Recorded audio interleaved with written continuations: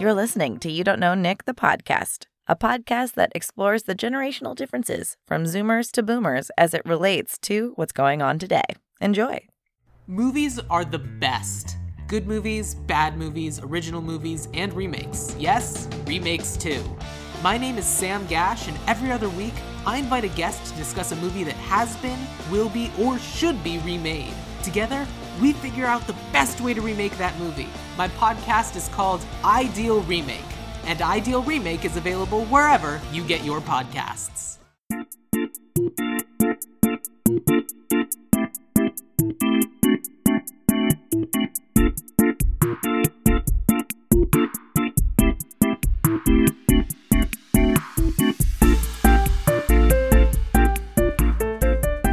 Hi, Roberto. Hello.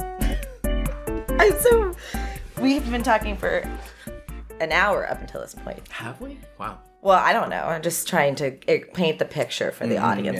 Yeah. Jumping in already in progress. I'm not upset with you, but you know that this podcast exists, right? Do you know what the name of this podcast is? You don't know Nick. Yes. Do you know what this podcast is about? It's about the generation gap. Oh, then I'm not mad at you. Oh, okay. So it's not generation gap. Did you think I'd never listen to your podcast? The majority. Well, I wouldn't blame you if you didn't. I've heard your podcast before. Okay, do you like it though? I do. Okay, because you don't have to like it. First of all, you're an artist, so you know how difficult it is to get a friend to come to a show. Mm-hmm. So I would never. So I stopped asking people like, "Hey, check out my stuff." That are fellow artists. Right. I would never expect you to have listened to it or hold it against you. Oh well, thank you. Well, I have listened to it.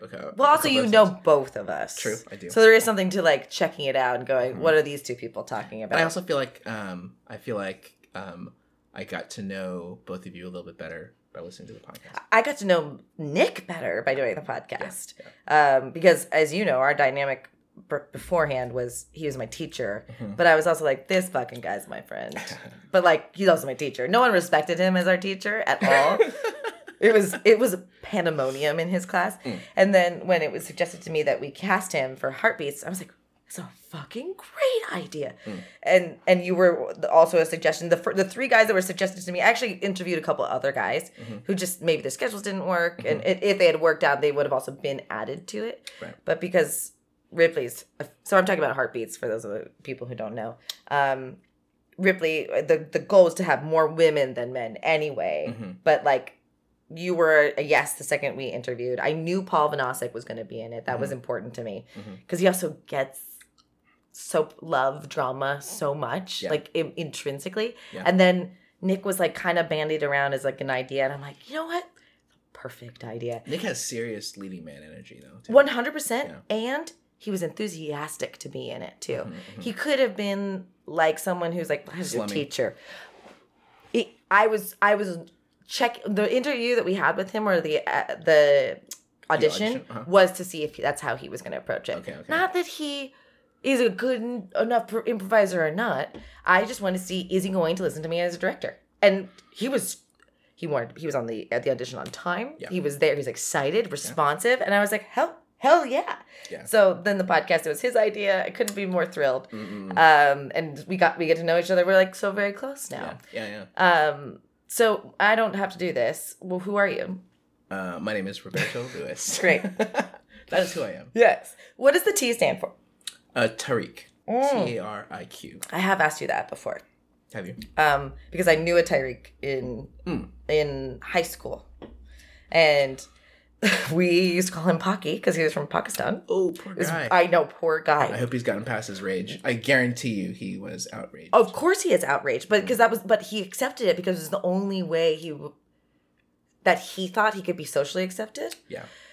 And my mom said to me, of all people, she goes, Jessica, you call him by his name. Thank you. I know. Yeah. And I was like, but Mom, he wants us all to call him Paki. She's like, no. She said, you call him by his name? And I remember like, hey, Tariq, or whatever. He was so emotional about it. Poor guy. I know. Poor guy. And we had a diverse friend group. Like we had an Armenian or like it was just not we were not woke, obviously, but we had Iranian friends. We had an Armenian friend, and he was the Pakistani guy. It didn't matter. Right. But I had walked into a group that was already calling him that, so he didn't question it. Yeah. So anyway, when I heard Tariq before, I was like... Memories flooding back. My mom was so right, though. Yeah. And fast forward, actually, a couple years when I tried my hand at junior college, I had an English teacher. I was only going to take English and because I just didn't care. I was only going to take English and theater. And this English teacher was very interested. I didn't even finish his class, but he was like going through with people's names and like struggling through the pronunciation of their names.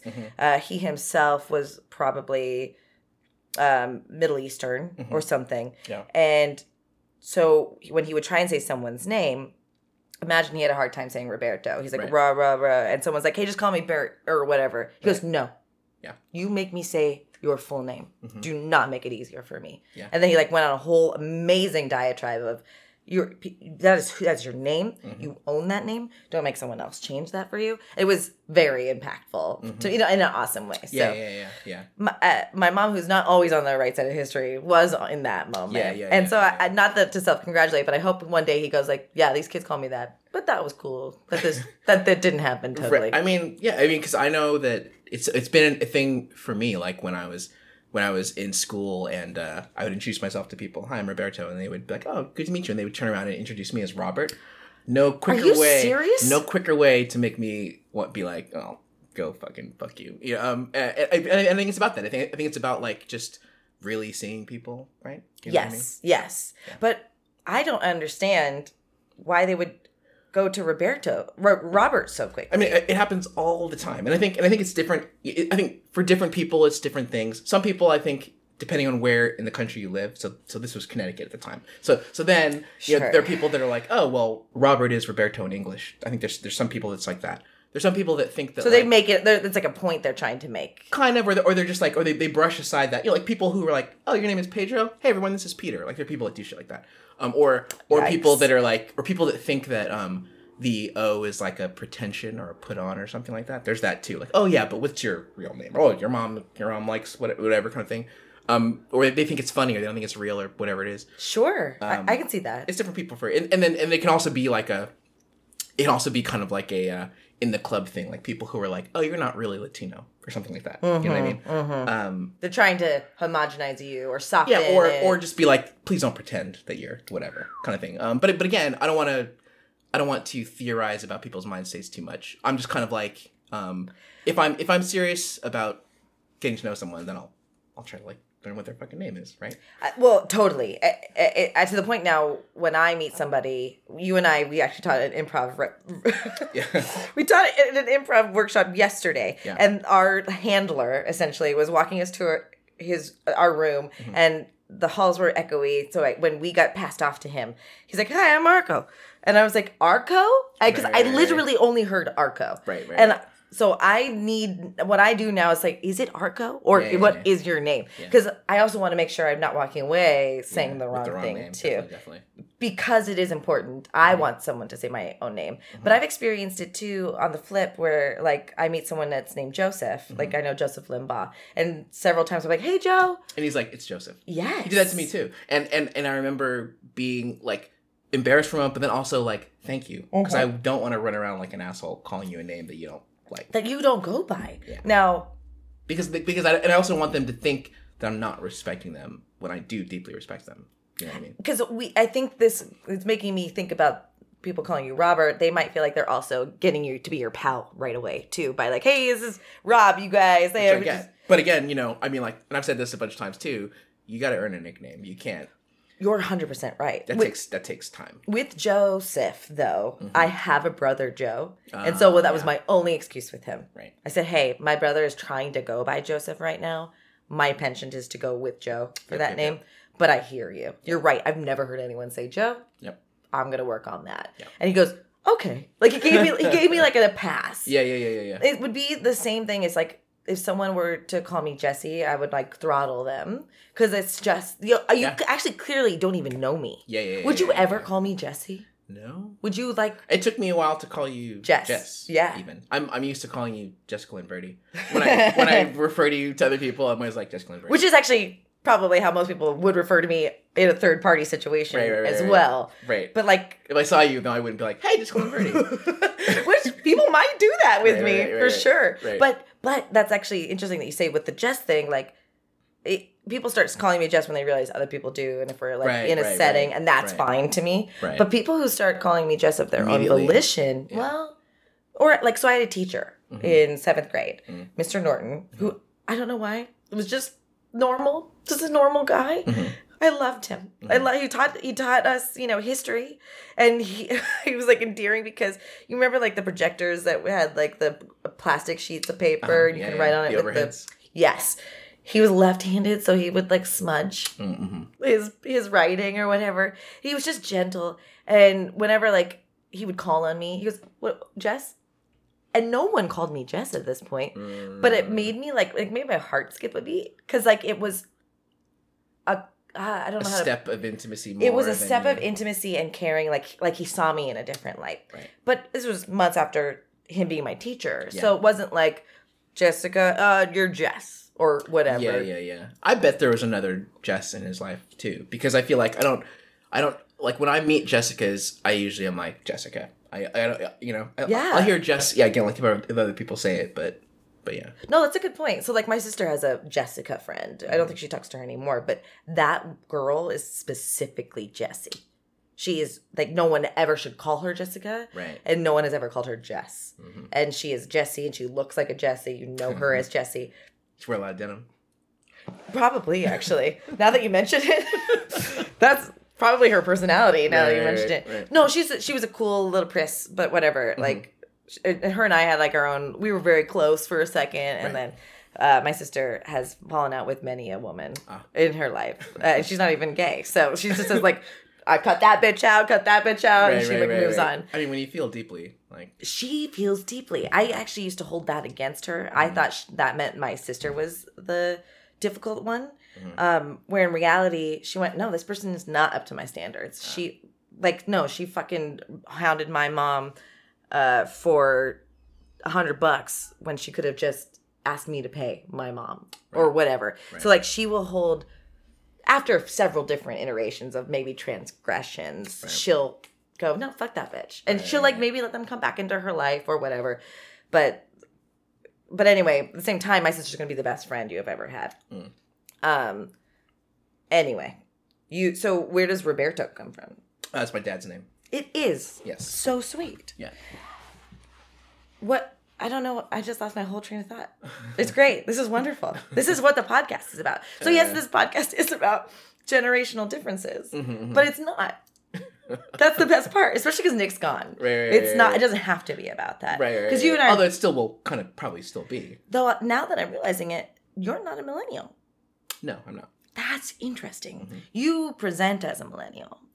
Thank you. I don't know if that's a compliment. I don't know if that. I mean, I definitely feel like, especially in LA, age is very odd because everyone has different expectations of what different ages mean, and I honestly every time I talk to anybody and mention how old I am, like 9 times out of 10, the reply I get literally is, "What the fuck?" Yeah, that. Totally. And honestly, I think I think it just comes down to energy level and optimism 9 times out of 10. You know what I mean? That's like not a wrong assessment though, because like, shouldn't you have given up by now? And I'm like, well, still here. But also, if I look like I'm 45, I think I might just be tired by life too. It doesn't mean I gave up on this career. And also, too, what does 45 look like, right? I remember being. Also, remember, 80s 45 is different than 2022. That's what I'm saying. So, like, I remember seeing a 40-year-old going, "That's a 40-year-old." Right. Today, it's really questionable. Yeah. Like, so. Also depends on what part of the country you're in. You're not wrong. Like East Coast, I feel like if you're on the East Coast, it's like you're mid-30s. You've got your mustache. You're right. You're tucking your shirts in all the time. You were married. You got sadly 3 kids, or you're divorced. Right. You're like haggling over lawn furniture. It's a whole different. You're not wrong. So even today, today's Mother's Day, and my sister and my mom and I were visiting my brother's girlfriend, and she's 40, and she's about to have a baby. And we were talking about paddleboarding because we just happened to be in the part of California where a lot of people paddleboard. And my sister's putting it together. This is where we were for my uncle's now wife. Like, we went on to her bachelorette party here to paddleboard. And I was with, these women were like, she wasn't disparaging them, but she was like, they were like middle-aged 40-year-old women paddleboarding, but they were like Olympians. And I'm like, well, Elena, she's like, wait, no, they're not middle-aged. I didn't realize why Elena clarified herself, my sister being Elena. Right. And I was like, Elena, middle-aged is 40. And I realized the woman sitting in front of me is 40. And she doesn't look middle-aged. Right. What do you think about, but I mean, like, if we're just speaking specifically, like, middle-aged is not the issue. It's the what do you call it? It's the connotation. Yeah, like people use middle-aged as a synonym for, like, washed up, or like, should you really be here in this club right now? Or yes. Or shouldn't you be, at home worrying about, like, mundane domestic concerns or something? And that does come from people judging how someone looks with regards to that. Like, you would never look at my brother's girlfriend and be like, she's middle-aged. You're not going to... In the conventional sense. In the conventional sense. I'm going to share with you something my sister said to me. We talked about this already, but I want your hot take on it. Okay. Uh-oh. Well, no, I forgot that I told you about this yesterday, but I remember now. My sister said to me that men see a 35-year-old woman who's never been close to marriage and with a couple cats as a red flag. As a red flag. Yeah, I don't know. I mean, I feel like, there are different types of people looking for different types of things. I think it's like, it's one thing to look at someone's stats, and it's another thing to look at the person and have them tell you what their life is about. So, for example, like, I spent a lot of time on online dating platforms the last year or two. Good for No. No, it's horrible. It was a nightmare. It's the worst. And I think part of it is because of all of those. In 100%. It's a circle of hell, for sure. It's not great. I mean, it's or rather, it's great for certain people.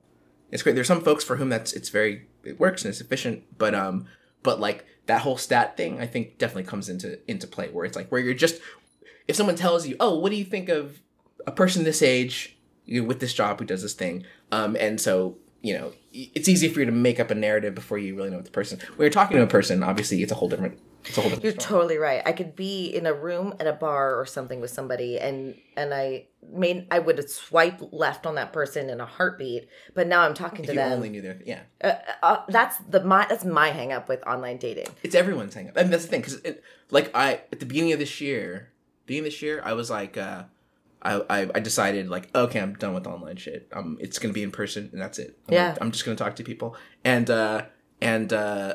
yeah, within a couple of months, I'm like, oh, I found somebody who I'm really into, and again, it was all about, when you meet them in person, it's like, this is the thing. We found the thing, and then the stats are details to discuss later on. It totally is true, because I really do. I would have said I believe this more a year ago, that chemistry comes first, and then you can find out whether you two are compatible. It can happen in other ways.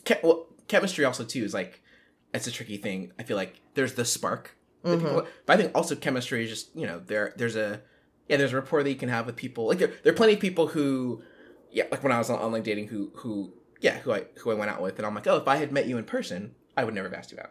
Yeah, totally. Right. There's no back and forth here. There's no one's hitting the ball back. You know what I mean? But I have chemistry with my best friends too. Mm-hmm. But I'm not trying to F them. But I have, like, cursing on this podcast. Oh, I just say F sometimes. We're definitely cursing on this podcast. But sometimes for effect, I'll say F. It does pop. Yeah, right? Yeah. Like, because I'm talking about my friends and I respect them. You know what I mean? Yeah, like, yes. I am not going to say Amanda Troop and F in the same sentence. That's just not going to happen. Shout out to Amanda. Yeah, 100%. I talk about Laurie on this podcast every single time. This is now the 45th episode. Nice. And you can probably attest to this. Every time we've talked, doesn't Laurie come up? True. She comes up every time. Yeah. So they're kind of like my... It's like the Jessica universe in this world. Or like Matt Damon with Jimmy Kimmel or something like it's that. 100%. Like, why is that a thing? Or Ryan Reynolds and Hugh Jackman. Okay, like, why those two rivals? How did that happen? Why is this happening? So, yes, no, we definitely curse. I've said some of the worst things I've ever said on this podcast. Excellent. And there's no other way that I'd have it. Here's what we're going to do. We're going to soft pause. All right. We're going to take a break. Cool. We're going to do a commercial. Sounds good. You don't have to do it. Right on. But someone else is going to. I can help you. I have it already. Okay. But if you want to improvise one on the other side, I'll be more than happy for you to do it. Sure. Yeah, will you still be here? Yeah. Okay, great. Sure. Great.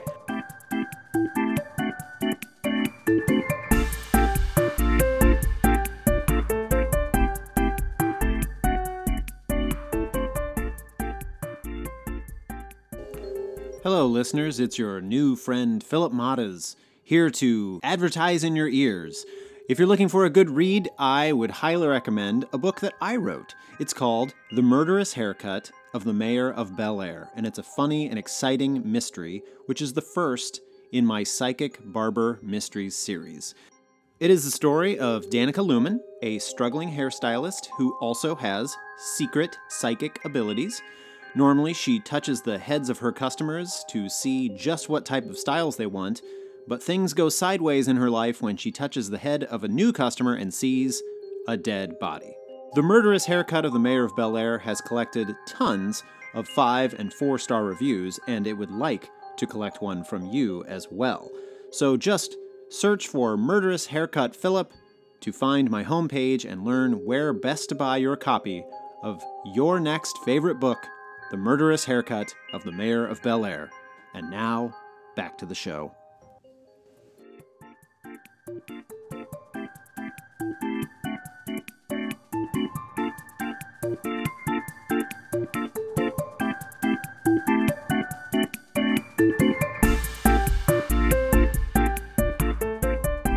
We've eaten. Yes. It was a very quick food break for us. 30 seconds. But I'm going to hold you to your offer. Which offer? That you have to improvise a commercial for me. I'm going to give you the subject of the commercial. Okay. And you can interpret it however you want. Okay. You are doing a commercial for a kid's Christmas toy. Kid's Christmas toy. Set in the 80s. Set in the 80s. Any particular type of toy? Nope, just go for it. Give me a texture. Okay.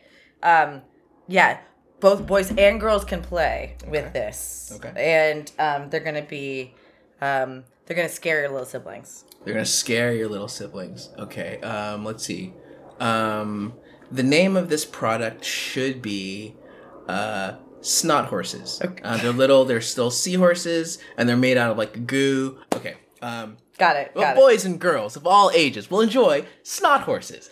From the makers of Garbage Goo and Toilet Dump comes snot horses. We provide you with a canister filled with our patented green goo. Just mix in a little bit of flour, a little bit of baking soda, and in 5 minutes you have your very own snot horse. Gross out your friends. Impress that girl you've been looking at. Snot horse, snot horse. Sing with me the snot horse song. Snot horse, snot horse, snot horse, snot horse. Nothing is as gooey as a snot horse. $14.95. Caution, do not eat. High five. That was fucking great. Thank you. I would have bought it. Oh, nice. It's like, because I just learned about My Little Monster. There was a My Monster Pal. It sounds familiar. In '86, they released this My Little Monster, and he's about as tall as a toddler. Okay. And he has chains. Like has orange chain links that you can break free. Oh, that does sound familiar. Is it like a purple monster? He's furry? like blue, but like purple eyes. Like, yes, furry. This big, big as my torso. And you can break free. My Little Monster. Everyone wants one. And because me and my friend Scott, who you met yesterday, are playing this game. And in the corner, there's a Furby and a My Little Monster. And I missed the window of that toy. Oh, right. Because I was born in '86, so I have no. Yeah. So that's why I was inspired by that. I feel like '80s marketing was so aggressive that you could sell kids anything if the commercial was fun enough. Well, and everyone had to buy the same thing too, so that's why you still had like today. Not every kid buys the same toy. Right. Maybe if you're all watching Nickelodeon, you may go, oh, okay, well, I'm going to buy this year's Hot Wheels, and everyone wants the same Barbie set or whatever. Right. I remember trying to figure out what I wanted for Christmas one year, sitting in front of Nickelodeon and just writing down what the commercials were. There it is. And then all of a sudden, like, it started making sense to me. I'm like, oh. It should be illegal. Well, that and that Christmas was not like a sweet thing. Oh, yeah. But this was like it's all mercenary fucking cold-blooded steel-jawed holiday. I was like, why do I want all these toys that I actually don't want? Or what? It just was the transparency. It became transparent to me. Yeah. But in the 90s, in the 80s, and maybe even the 70s, there was one main toy, or there were two main toys that everyone had to have, which is why you have this shared history of, do you remember having the Trolls? Yeah, Beanie Babies, or like the Slinky. My Buddy, or like... Yeah. Well, My Buddy is Chucky.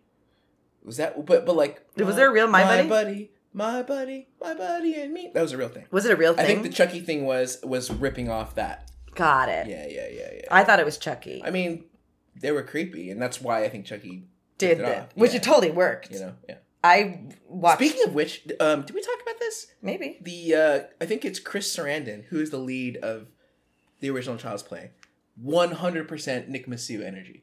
Like when the little kid? No. Oh no, the cop. Like when I remember when I saw it recently, and I was like, Nick Massue could 100% play that role. That's interesting. Yeah. I've only watched it recently for the first time ever. Yeah. So like my community on Twitch, we donated to get me to watch it because I don't like horror. So I was like, I never want to watch this. Yeah.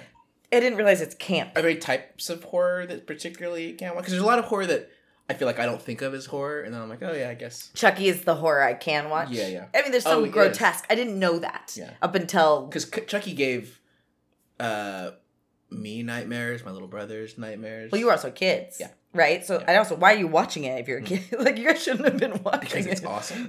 I mean, it is awesome, and it's a joke. It's like Steven Dorff is also like, fuck you, motherfuckers! Like, it's ridiculous. Yeah. But if we're talking about, like, Hereditary, I'm not trying to... Right. I still haven't seen Hereditary. I don't want to watch it. I did see Midsommar, and that fucked me up.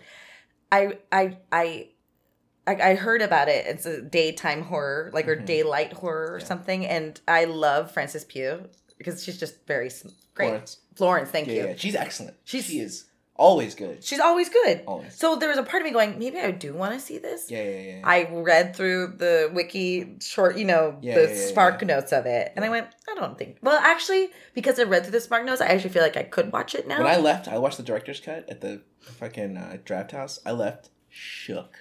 100% shook. I went with Justin. We were both like, what the fuck?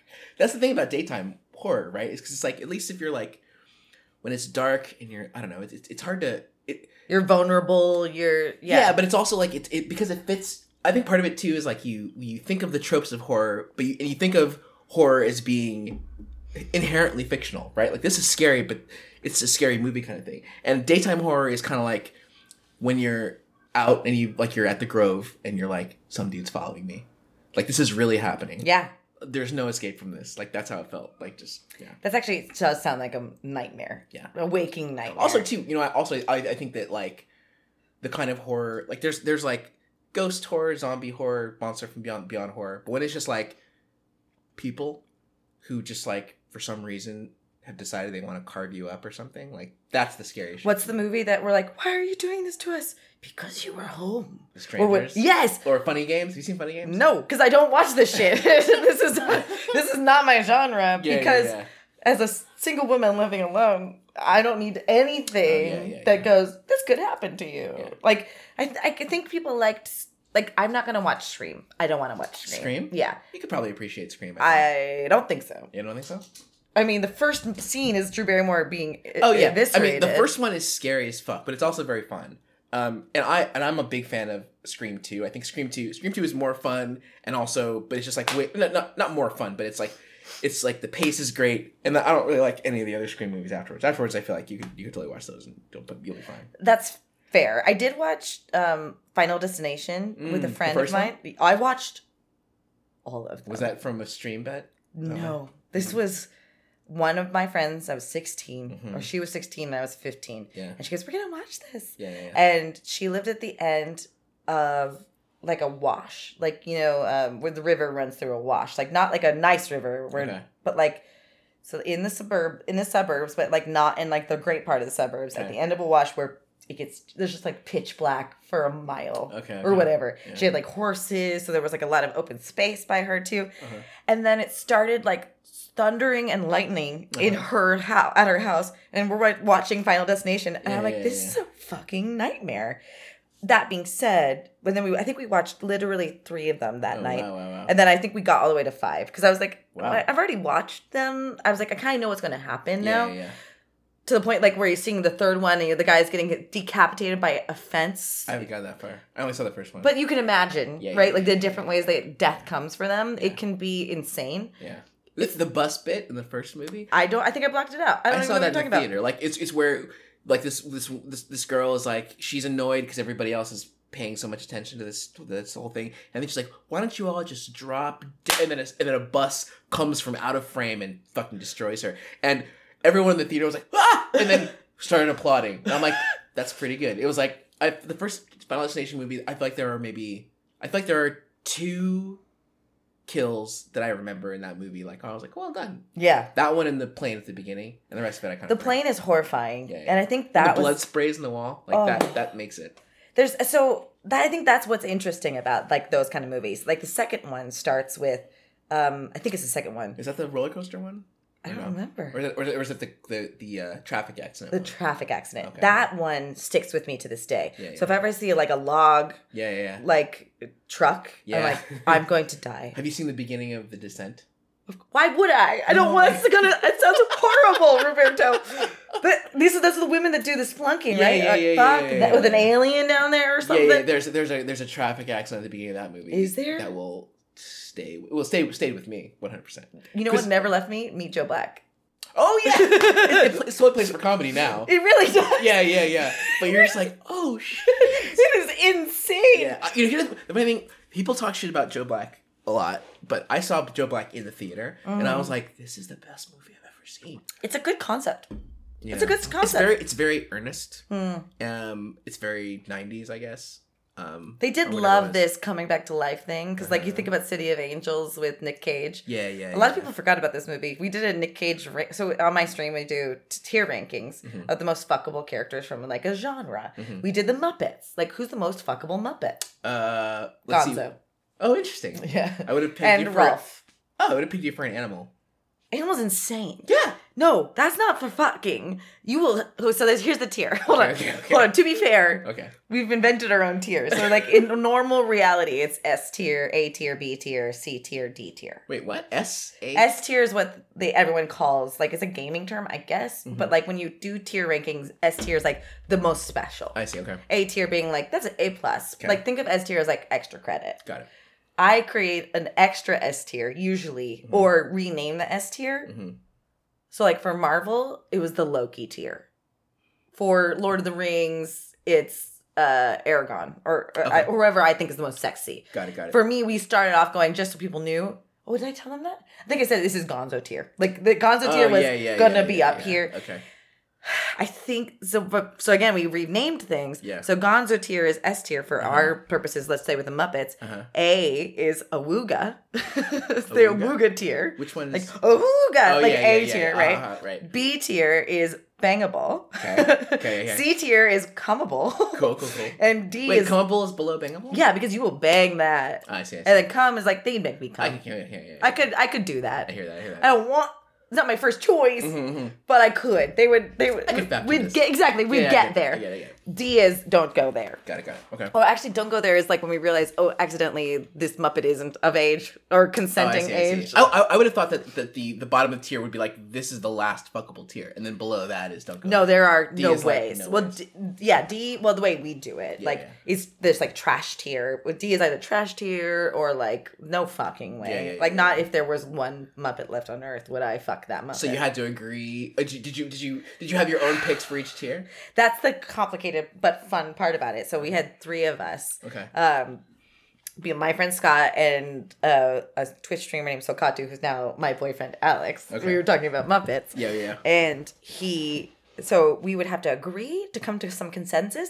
So if someone was like, that guy's a Wooga, and Scott's like, no, that's a don't go there, we might put them in Cummable. I see. Or the Twitch stream can tip to give us a gimme. Okay. So $25, they give us a gimme, and I can put Gonzo wherever the fuck I want. If I want, only once. Yep. But then if someone doesn't agree with where we put a gimme, they can pay $10 to move it one tier at a time. Okay. And if someone doesn't agree with like animal being put in a Wooga, but it wasn't a gimme, they can move it for $5. Okay. At a tier at a time. Okay. That is complicated. It is complicated, but it makes for a very fun night. And so like people didn't agree with my hot takes on candy, and so they made me like move Razzles to A. Or for $15 because I put it in trash or something like that. That's an example. Okay. But when you have three people trying to agree on like fuckability, right. now you're getting in this is actually what makes the stream fun, is the debate of why. Yeah, everybody's like personal things. Yeah. Correct. Yeah. Now, and Camilla, no one wanted to fuck Camilla. We like thought that Camilla is the chicken that Gonzo fucks. Oh. But then you know that Gonzo fucks because he fucks a chicken. Right. Do you know what I mean? So Yeah, that's yeah, important to yeah. consider when you're thinking about Gonzo. Good point. Also, his nose is a dick. That's another That thing. too, that too. Also, he's a true artist. He's like trying to always break the barrier. Where did Miss Piggy fall in this conversation? I think she was bangable because she's a difficult bitch. as I've gotten older, I have much more appreciation for the Miss Piggies. Why? Because I mean, she is energetic. She is focused. She is determined. She is like She's a cunt. right, but she's like, you're not going to be bored if you take Miss Piggy home, right? You're going to You're gonna be come home with emasculated. bruises. No, You're gonna be like, emasculated. you're gonna be like, I've never been punched in the mouth while coming before, but And I love it. but I fucking love it. I didn't know I would love it, but I love it. That's what I'm talking about. That's why these tier streams are so Yeah. important, and we have to find a friend. Are you okay? Important is not important. No. I said important. No. It's not important work. It's why they're so enjoyable. Yeah. I'm sorry, did I spit on you? You know, it's hilarious. I made you spit take your food yesterday, and now I've made you spit take yourself. It's fantastic. No, they're not. It's not important work. We're doing the work no one else would want to. Yes. We'll have to find a genre that you like. Like, if you want to do Fast and Furious, come on by. Like, I don't know what you like. I mean, I know what you like, but something that we haven't already done. Yeah. Let's go. Right. Like, I'd be happy to have you on there my man. and hear your hot takes. Because if you're talking about getting punched in the face and coming at the same time, you'll fit right in. I'll say this: experimentation never ends. You're totally right. And I think this, and I feel like this keys maybe a little bit back into the age conversation, right? Which is like, yeah, there's never, you're still learning, right? You're still discovering new shit about things, reading things. You know what I mean? Like, I didn't know that I would be more interested in edging than I ever thought I would be. Like, until lately, I don't want to be edged because it's really hard enough for me to come. But I will edge the fuck out of you because I'm in charge. Or I didn't know I liked that, but that's fun. But that goes back to Animal though it's too. funny that you didn't know that you liked that because I would have pegged that immediately. I didn't know it was a thing. Any other previous partners that I had wasn't on the table. I see, It was like no one else thought about it. I see. I have a couple fantasies in my head of like, oh, that'd be interesting to try that. Yeah. But also, it's so not avant-garde. It's not like the weirdest thing anyone's ever suggested in the bedroom. It's hard to explore something if you're not with somebody that is for a open to while, or like, yeah, it's also, it's not just sexual openness, it's also emotional openness too, usually. Yep. And I haven't had a sexual partner that I've enjoyed and had that with. Got it. So in my mind, Apologies out there, y'all. no, do not apologize. This is what they come here for. Okay. Come being the operative word. So that's the issue with Animal not being S tier, because that thing won't listen to you. He will fuck the shit out of you, but he's only going to do what he wants to do and I see. probably give you an STD. That's Do you know what I mean? I hear that's fair. Now, That's but fair. if you look at Rolf, it's fucking Animal. Yeah, he's Exactly. He's fucking drummer. Yeah. well, Rolf is going to listen. True. Oh, He's you're going right. to You're be right. chill. Yeah. He's going, hey man, I'm going to play the piano. True. Do you want me to go down on you? Great fingers. Have you seen the Fabulous Baker Boys? No. With Jeff Bridges. No. It's a hot fucking movie. It's a movie. It's Jeff Bridges, Bo Bridges, his brother, and Michelle Pfeiffer. Right. Oh. So Jeff Bridges and Bo Bridges are like a musician duo, right? They like play kind of like, I don't know, like jazzy shit. Yeah, whatever. sure. Like And then- dueling pianos kind of thing. Exactly, right. And then Bo Bridges is like the dependable, kind of put upon older brother who does the taxes and makes sure that they get their gigs. And Jeff Bridges is like the hot dude who like fucks everybody, super talented, kind of tortured, whatever, fucks and leaves them. Then Michelle Pfeiffer joins their group as a vocalist. They totally take off because she's like super charismatic and can totally sing. And then Jeff Bridges and Michelle Pfeiffer start sleeping together and it all falls apart. All ends in tears. Super good. Anyway, in I think Jeff Bridges' character introduction, he's leaving some woman's house after rocking her world or whatever, and she's like, "Hey, nice fingers." and I never forgot that. I'm like, yeah. It's that musician thing, that piano thing.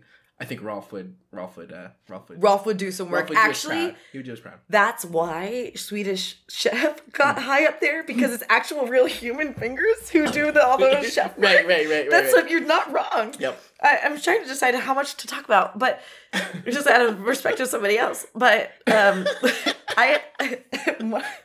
God, I once pulled an all-nighter at Beau Bridges' house. What? I know. I went to school with his daughter. What? And she was a theater kid. What? And as funnily enough, I went to a different school for the last 2 years of high school, but then I saw her again at an audition for Juilliard. So anyway, just like Beau Bridges was in my universe for a little bit.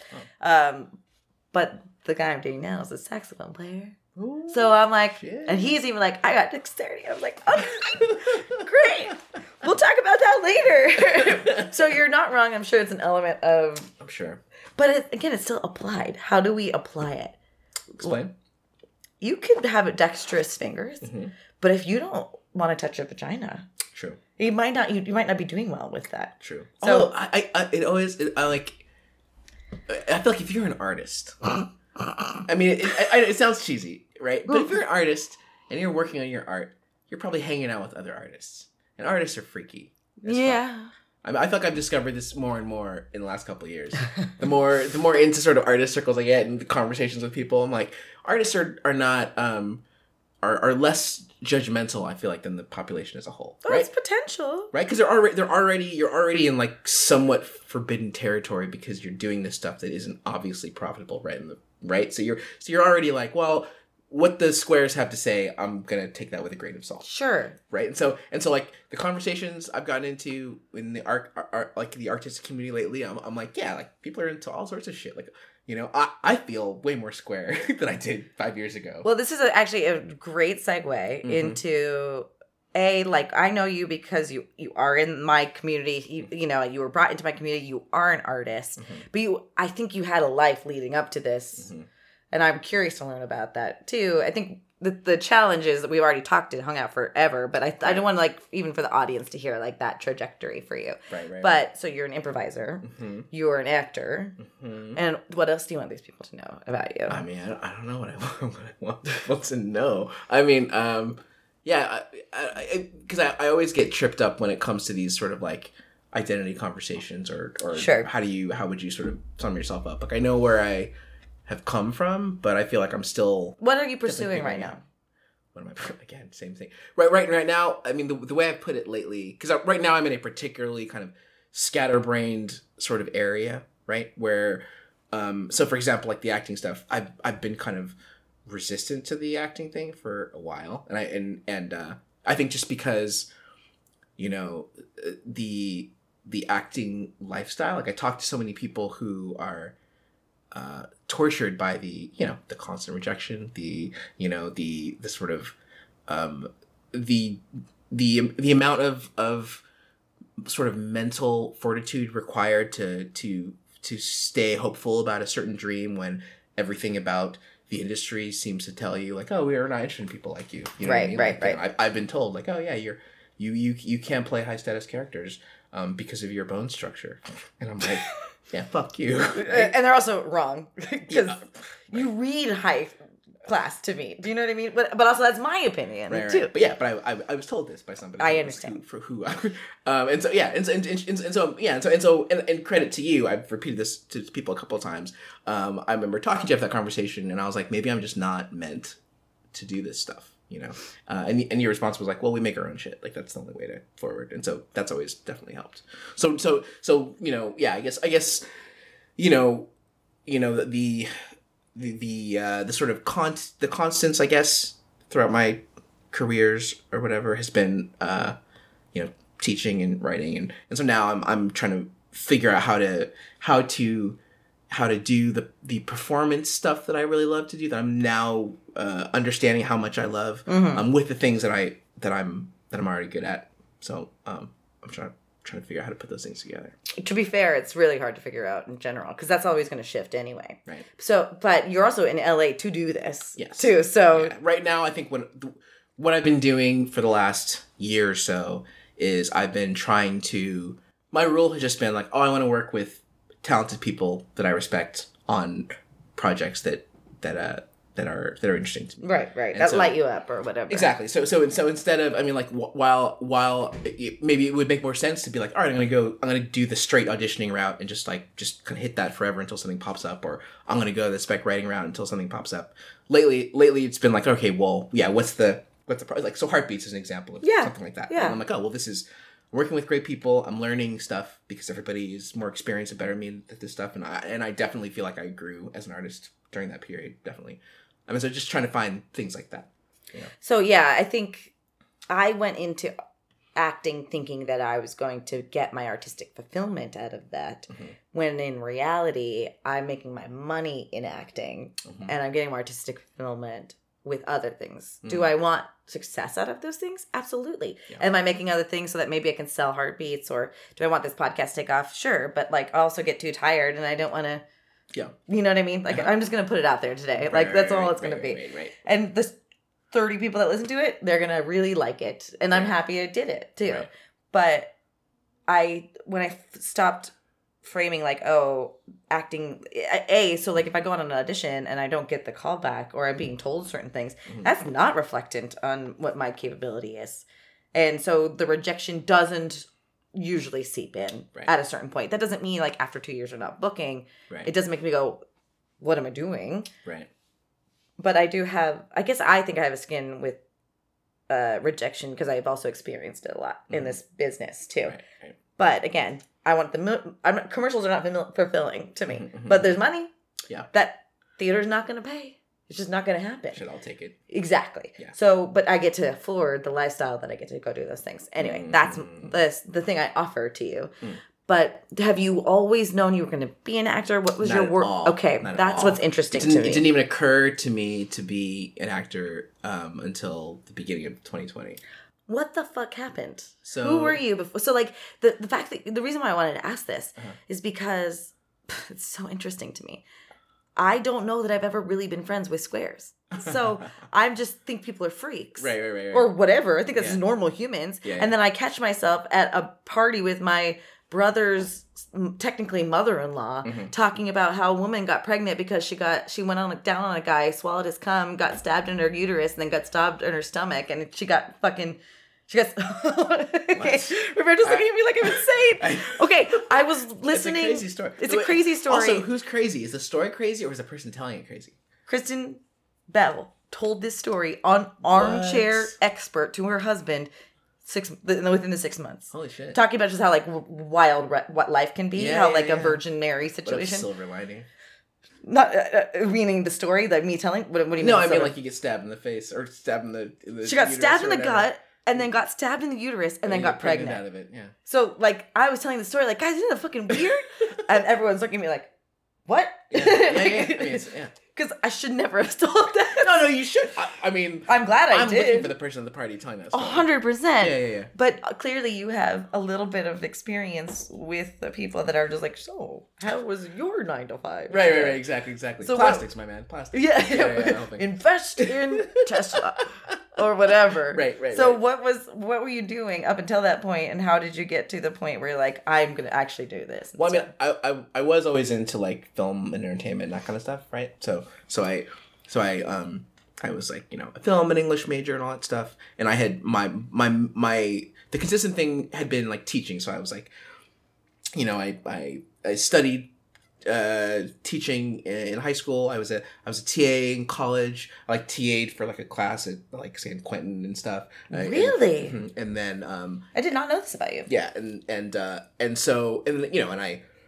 I came out here for college to intern at Disney or whatever, and I thought like, oh, I'll make it into the film, but I didn't know what the fuck I was doing. I didn't know anything at all. I worked in marketing for a while. I taught English in Japan. Right. I came back to the United States, and I was working at a Montessori school, and then I think I was taking a film class in Oakland, I think, and I met a woman who was part of a husband and wife surfing cinematography team. All they did was like they just traveled the world and shot surf videos and scuba diving videos and stuff.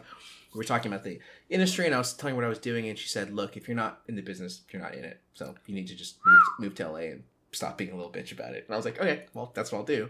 So I moved to LA, and I came down here and I got teaching work. I was teaching I was teaching at like prep schools, and I was teaching like SAT preparation, and then I started working on sets. I started working on like a film school student shoots for like USC and AFI and stuff like that.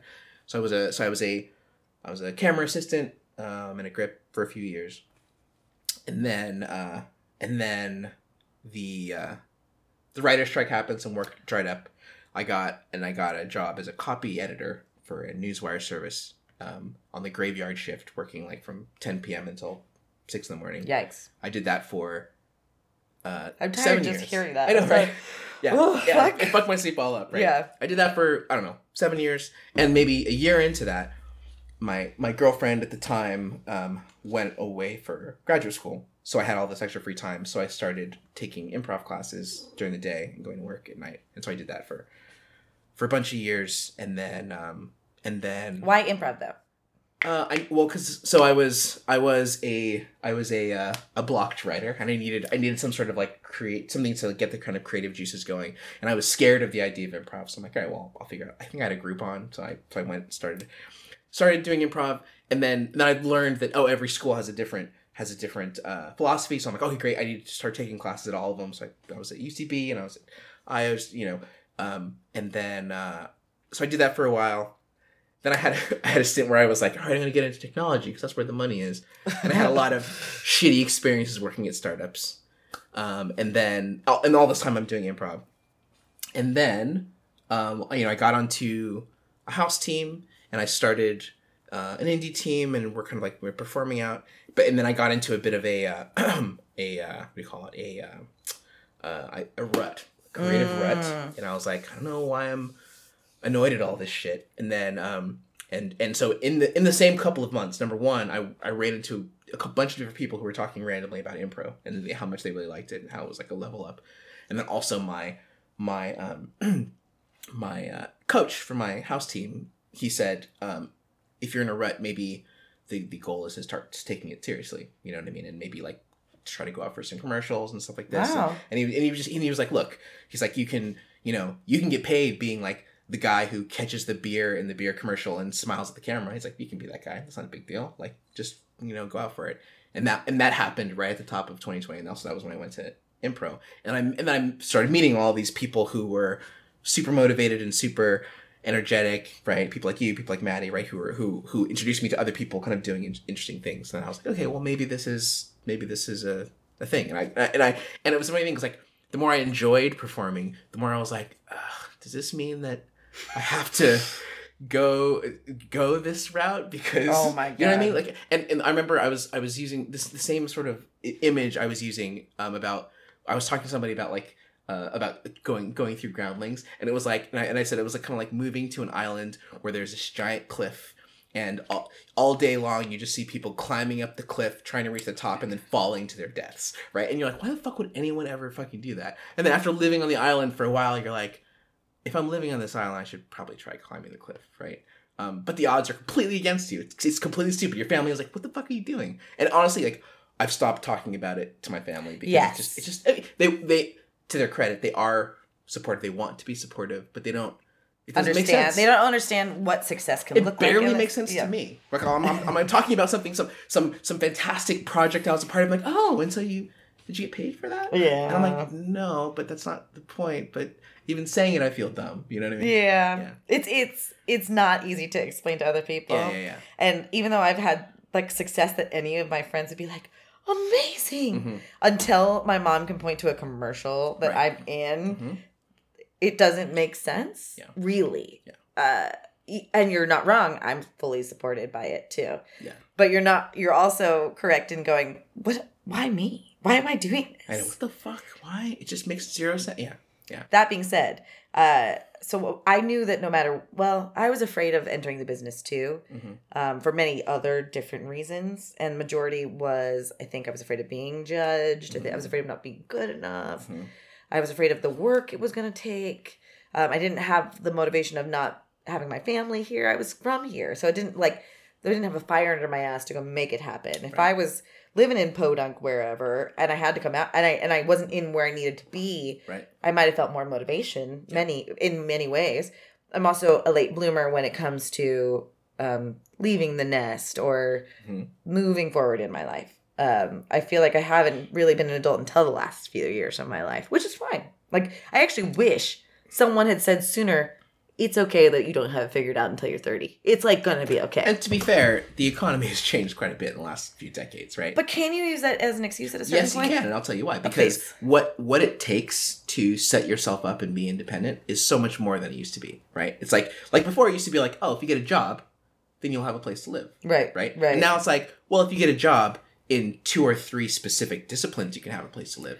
But in LA, to have a 1-bedroom apartment, you need to make 6 figures. That's just the truth. That's the truth. Right? So it's a different equation than it was in whatever 1985. And you're right. I guess I don't know much different from that. Right. So I can't begrudge it. Like if I'm going, well, the fucking recession hit. And I'm not saying blame the recession, but like I guess it's, if you're kind of saying like, well, you know, I'm a little bit of a loser because it took me until my 30s to figure out. I'm like, no, dude. You're right, because everyone is experiencing a version of that. Well, but I remember reading articles going, millennials are living at home. Like, women are not judging men who live at home still in the same way that they would have. They are. I'm sorry, just reality check. They are. There was a poll taken by Cosmo. I'm not trying to hate on anybody. 30% less of women. I'm out there in these streets, and I'll tell you. Well, how old are the women we're talking about? I mean, I don't know. I'm talking. You're out in the streets.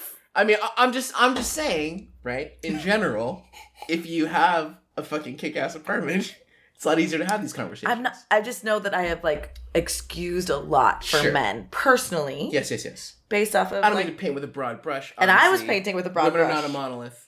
And you're not, and I'm not, and I'm painting with a broad brush, going, women are cool with it.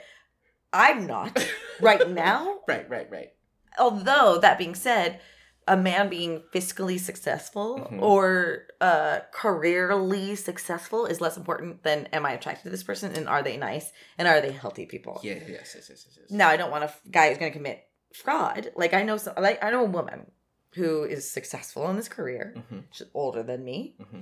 I don't even know if you met her, but she's in a world that you went into that where you were told that your bone structure wasn't proper. Got it. The first man she married was in debt and didn't tell her and signed the house to her name and fucked her over and then left her. It was the first man she married. It's not what you want. No, but she married that man and she was like never going to get married until that, and then she got married, whatever. And the most recent man she dated, everything seemed fine. He just would come down from like Carmel or something or whatever. He had no money. He was fucking lying. He wasn't living with his mom because she was sick. We're talking about a 65-year-old man who had nothing going for. She just like attracted these dudes. Not a lot of guys are out there like that, but she now has this opinion that men are incapable of taking care of themselves and all liars. Right. I will say this: there are going to be more and more of those men because it's just like there's no way for them to make any money if you're going to live in this town, you know what I mean? It's like or rather, I'm not trying to make excuses, but it's more like it's like, well, if you are at that, because I suffer a version of this too, right? Where it's like if you get to a certain point and you're expected to have certain things, right? Like as a partner, you mean? No, in general, everyone's like, oh, you're 45. Oh, that means that you have 2 kids and a mortgage and XYZ, whatever, right? At a certain point, you're either going to have to be like, well, I'm gonna accept that the field has drastically narrowed for me, or you're going to have to, have a narrative that explains where your journey is taking you and why you're here, or you're gonna start lying about it. Right? You know what I mean? So it's like, I mean, what are you gonna do? No, I think that's a good point. I have a hard time understanding people who lie. Because it's not in my nature to lie. Right. And so when I've come across pathological liars, or like when this woman found out the hard way that she was dating someone that was just hoping that he would financially take care of him. And like, how long can I make this last? Like that fucking the pity of that. It's just really hard for me to understand how humans exist that way. I mean, I feel like one of the biggest sort of wake-up calls after leaving college was just like, oh, there are a lot of people out there that are just wild. Like, you know what I mean? Like, there's that kind of thing. Like, and I feel like one thing that sucks too is like it serves you to be open and to be trusting and to be vulnerable, but it also Doesn't makes you serve completely vulnerable to the people that are running a game on you, I guess. Well, and I had to find the balance personally of how is my sensitivity not a weakness? Because it is, and has been taken advantage of. But then I needed to learn how to harness it in order for it to still be the tool that I could use as an actor or as someone that can relate to people, but not for people, even if people were to walk away from... Well, here's the thing, or rather, how it was put to me was, this thing about sensitivity and vulnerability is that, like, you have to have it in order to experience life fully, right? But that means that you will be taken advantage of. And it also means that when disaster strikes, it'll hurt more than it does other people. And it's a trade-off, right? You can decide to put on the armor, but it also means that you're not gonna experience the joys the of life. fullness of life. Yeah. Well, I do think though I've found the balance somehow. Like an element of it is if someone walks away from an interaction with me and goes, "Oh, she's so sensitive," or whatever, I don't give a flying fuck that you think that. Because on the flip, is if there was a situation right now, I'm not going to take advantage of you. Wait, so when you say sensitive, do you mean sensitive like you're gonna flash on somebody that triggers you? Is that what you mean, or do you mean like you're more deeply hurt by things that more deeply hurt by that? I think. Well, maybe I'm talking about old Jessica, because there still is a part of me that's insecure that like walks away from an interaction and goes, "Oh God," like. Not very often, because I'm better at it, and I have medication, and I have had therapy. Right. I'm always afraid that there's like one wrong thing I'm going to do in a relationship, and that's going to make the relationship fold. Right. It's not about not giving credit to that person. It's about what am I not doing? Because that was a model, that was a dynamic that was modeled for me early on. Right. If I didn't do these three things, then you're not worthy of love or whatever. Correct. Right. And so it's not anything against anybody, but I did walk through life that way. So when something that would happen that would crumble me, or someone wouldn't say I love you back, or they like, this is the silliest example. I will be pulling off from the curb to say goodbye to somebody, right? And like I'm waving to say goodbye. And they don't wave back. Yeah. Or they've already turned to walk away back. They don't to care. House. And they just don't care. Yeah. And I'm like, but I care.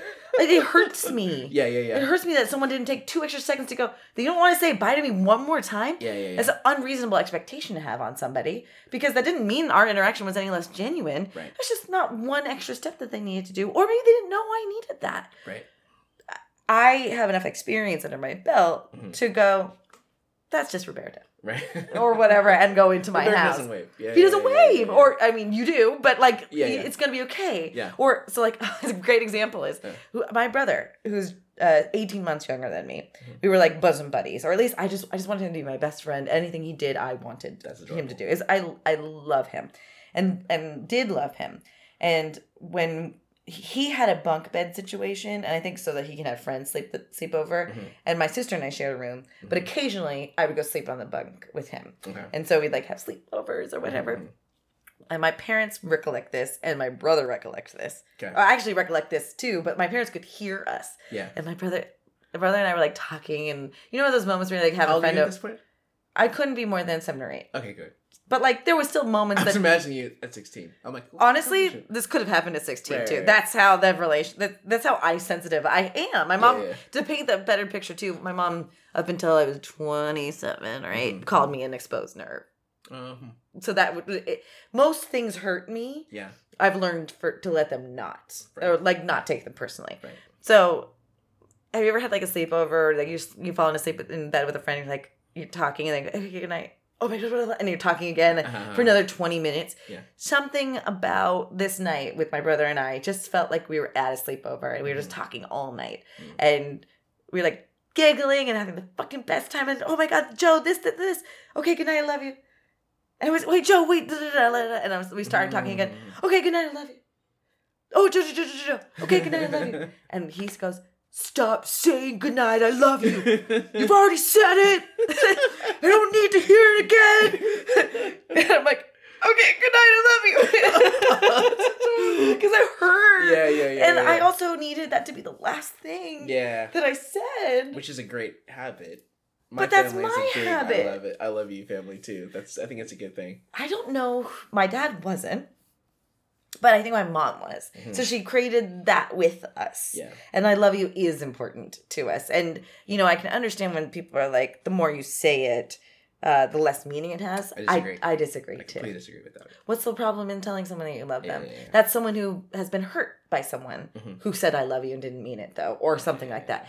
That doesn't mean, though, that an introvert that doesn't express themselves clearly all the time doesn't love you. It's just like my best friend Scott. I tell him this, and I said, I didn't know you wanted to be my friend, and then when I knew you wanted to be my friend, I let you. Because, like, I would not have thought we would be friends. Right. He's such an introverted dude. Even though you met him, he was obviously outgoing. Yeah. We would go to sit at a D&D table together, and I'm like, I don't even know if this fucking guy thinks I'm interested. Like, I'm used to introverts thinking this fucking bitch is so annoying. Or what? That's what I tend to assume people think about me, at least at that point. And then he would, like, come in with, like, a dice set for me. Or like, I got this at a toy convention. I thought you might like it. I was like, this motherfucker likes me. He wants to be my friend. Because that's his love language. I had enough experience up to that point to know that's how he's expressing himself. Yeah. As opposed to, he's not doing the 7 things I would do if I were interested in being someone's friend. Right. I let him reveal himself that way. Took note. Right. As opposed to writing him off. I was about to write him off, going, well, he never says hi. I mean, most people would. You know what I mean? If you're not used to looking for those signs. Totally. The failure of most relationships is the inability to clearly state, I look for this, I need this, and then the other person. Or to say how you're feeling in general. That's hard for some people. I mean, I agree. My dad used to say, you know, I probably said this to you before. That the people that you care about, like you think that the people that you care about know how you feel about them, but they don't. So you have to tell them all the time. So I'm always like, I can get totally corny with people, but it's because it's like people don't know. Like you have to tell them. You know? But you have parents that they walked away really well adjusted. Yeah, am I wrong about that? Or I mean, I think they are. I mean, they're pretty emotionally. Everyone's got issues. My parents do too. Sure. But I feel like when it comes to things like that, like when it comes to, you know, how do you build a connected family unit, I feel like you got a good example. Yeah. Because you were a good guy out of that. Like I can tell you have people that loved you that went go, and you can tell just in the way you walk through the world. My mom would say, I remember my mom saying that like one of the critical ingredients of self-worth and being able to like deal with people well is to come from an environment of where you know that you're loved, right? Like that way you can, you know. Wow. Yeah. Because if you don't have that, I it wasn't until maybe out of high school that I understood the importance of family. Even though like it's a very funny thing that family is just, it's there. If you're lucky enough, right, to have even if it's just your mom that's just there. If you're lucky enough to have someone that's dedicated to being there, even if it's your grandma. Yeah. It's easy to take that for granted, but it still is the most important thing to you. Because first of all, like they talk about this with bipolar or not bipolar, but borderline or narcissistic. It's all stuff that's formulated at the young ages.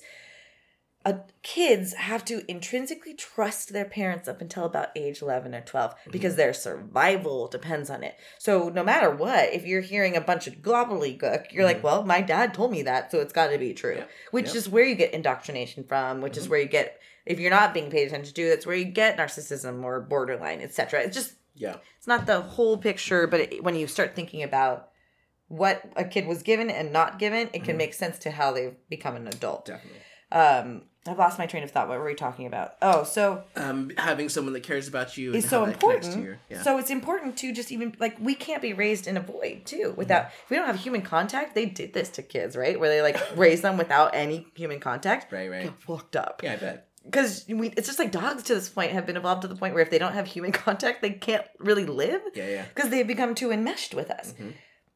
But again, so you take that for granted that you have this family unit that you can go back to that I treated my mom like shit because it didn't fucking matter. Right. Because she was always going to love me the next day. Yeah. But then when you walk away and go, oh my God, Peter doesn't think I'm cool. Yeah. That fucking sucks. Yeah. But then you can go home and talk to my brother Joe. And he's like, oh, fuck Peter. Yeah. Or whatever. And I could have treated Joe like shit the day before. That that home base of we know who you are. Yeah. Is really, you can make your own family though. Mm-hmm. Like even with Scott, even though I'm not lacking in family, I feel like I'm part of his family too. Yeah. That's a testament to the way that they love and express themselves. His kids look at me like Aunt Jessica or his sister, you know, and I don't feel like I wasn't there with them throughout the whole thing. Right. But I also don't take that for granted either. Yeah. But like someone said to me recently, you're so good with kids. And that's important to me. And it meant a lot because I want kids to feel unconditional love can come from other sources. Yeah. Hey, you're cool and weird and let's go. Yeah. Hey, can I help you be a little bit better at that? Yeah. You were weird. You didn't say hi to me. You should have said hi right. or whatever. I'm not your parent. I hit Scott's kid in the face. And we talked about it when I had him on the podcast. Yeah. We were walking the street. We were walking across the street. My dad was really nervous about that stuff with us. So he would she tried to walk across the light, I'm guessing? He was looking down at his plate. He had brought like a project home and we were walking across the street and I was like, okay, look both ways. And he was just looking down. And I'm like, look up. And I hit him in the forehead. And I went, oh God, this is not my child. I should not have hit them. It takes a village, right? Well, and his dad was like, whatever. You know, it's better than getting hit by a car. Well, and again, though, this is why I had to explain it to Scott. I was like, this is not my kid. I'm sure you guys are raising him right. Right. But it frustrated me that he wasn't looking. And my dad would have done the same exact thing. And so I went to Benjamin, the kid. I said, I'm sorry that I hit you. And then I looked at Scott. I said, Scott, I just hit your child, but I've apologized. But I loved the kid so much that I needed him to know this is important. And by hitting him and like bopping him in the forehead was the only way I could express that. How old is he? 7. Oh, that's adorable. The problem with this kid too, the problem and the most amazing thing about him is he's too smart. He's like smarter than his own. Yeah. And so he does get things, but he gets them in his own world. Like he's smart, too smart that he gets in his head about things? No, too smart where it like could get him in trouble because people like his dad expects so much of him because he's so smart. Because he's so capable, I get that. Like it's a detriment almost to him how smart he is. Right. Maybe that's just me being hyperbolic because I just want to express how smart he is. Right. Like, because then you look at his other brother who's like a few years younger than him, squishy, little softball, who's just like, I love Kirby. And he's a lover. Yeah. You know, the other kid was like almost everyone's like, is he going to be sociopathic? What's happening? And, you know, they were going to love him no matter what. But the other kid's like, I love you. And so, like, you couldn't be looking at polar opposites. It's adorable. Yeah. And it was so hard, too, watching the older brother be really hard on the younger brother because it reminded me of how hard I was on my sister. Right. So I'm seeing a lot of dynamic that I went through. Anyway, I just want to also be the kid. Like, I want to be the adult around them that doesn't have to tell them what to do. If I don't. But I mean, another way to look at it, the way I see it is like, that's what adults are for. Sure. Right. But again, I'm not. You want to tell them what to do to keep them alive. I know. And again, like, even though, like, you know, the whole it takes a village thing. It's like the auntie label, like, you gotta take that seriously. Like, it means that you are the parent when the parents aren't there, or their parents aren't looking, or whatever. I guess because I would say too that, like, once the kid, you know, once the kid trusts you, then you're in that circle where things you say and you may even forget become law in their heads. You know what I mean? You're totally right, and that responsibility isn't lost on me. And it's important to me. I know that I've touched lives of kids who just came in and out of the restaurant that I worked at. Right. Like, I could see a family would come in, and I could see that the newest baby was getting fawned over, and then the oldest sister was just, like, out to lunch because no one cared. And so I was like, what's up with you? Yeah. And that's not... Her parents are doing fine with her, I'm sure. But I was like, I would have loved an adult female to come up to me and be like, what's your deal, Jess? Yeah. So... I still, even to this day, you know, I make eye contact with people when I'm talking to them, specifically because my mom took me to work one day and her boss was talking to me and she had very intense eye contact. And I think I might have remarked on it. And she said, yes, it's very important to make eye contact to show people that you respect them and that you're listening to them. And you know, I cannot remember her name, but I still remember that conversation. She left an entire... That's a huge part of your personality, too, is your ability that she impacted you hugely in that moment. Definitely. I guess that's what makes me a little afraid of how much I impart then too. Like, am I the one who could tell these kids that they shouldn't be doing this? You're not wrong, but that's still just my opinion, and it's not the parents. Like, what are they trying to raise, and where does my opinion differ from what they're trying to raise? I mean, just off the top of my head, it sounds like that comes down to a like a self-worth thing with you, right? Like, do you think you are a capable adult who can be trusted around children? Yes. Then why shouldn't you? Well, a couple times I've said something like where I've made a joke, and the mom, who I respect and love, also is like, "Oh, we don't please talk don't about tell those." dildo jokes around my daughter. Something like that. Honestly, Right. you're not wrong, but you're not right either. It was Yeah. But essentially, like, oh, we don't say the liar thing, and that's where I go, oh fuck, I fucked up. Like, you're right, that's a self-worth moment, where in reality, she's just correcting me, saying, we're learning that we don't want to go there. And I'm going, oh my God, I made a mistake, and I should never have. I've disrespected them. So you're right, I'm probably putting an extra layer. That's perceptive of you. Yeah. I mean, also, it's like, you know, kids learn so much when their parents aren't looking. You know what I mean? Yeah. And every well-meaning, smart, considerate adult that can contribute, I think that's a good thing. I'm not going to disagree with you. I turned out fine, and there was 100 adults by us. That same day when I hit him in the face, before we left, we were walking him home from school. He's like, I was like, what did you do today? I realized, like, oh, this is what parents do. They ask you, like, what was your school like? He's like, we spent the last hour and a half talking about how Timmy kissed Joey. And I'm like, okay, let's unpack that a little bit. What are you talking about? She's like, well, so I needed to ask him questions. Like, why were we talking about it? Was it a bad thing that happened? And I was like, well, what happened? He's like, well, turns out Joey asked Timmy to kiss him. And then Joey said, don't tell anybody. So then Joey asked Timmy to kiss him. And then Joey said, don't tell anybody. Or let's pretend like I didn't ask you to do that. I mean, if we're to believe children that are in 6th grade or, 2nd grade or whatever. Yeah. And so then Joey goes, oh my God, Timmy kissed me, like to like ostracize him or something. Wow. And so levels and levels. So many levels. Yeah. And so one of the girls went to the teacher and said, Timmy kissed Joey without asking. Oh, shit. Right. So now it became this whole, without saying it, consent issue. Timmy got Weinstein. Yeah. Fuck. Oh my God, you got to sign an NDA and everything. Oh my God. Well, that's why I was like, there's a lot of levels to this, Benjamin. Let's continue talking. Because I was really... Like, even with 30-year-olds, this would be a fucking thing. It would be a thing. Yeah. Well, because I was worried about, is a teacher going to tell them that it's not okay that 2 boys kissed? Right. Or is, like, because I didn't know the whole story. And strangely enough, I was like, is this teacher equipped to have this conversation? Right. So I just wanted to lightly assess without making Benjamin feel pressed. What's the impression you walked away with? What was the teacher saying was good and bad about this? Why did you spend 2 hours talking about this information? Yeah. And he said, she said it was unhygienic. Interesting. Yeah. But now that is kind of true, but with COVID. Yeah. Right? So like that might be a lens. Even more levels.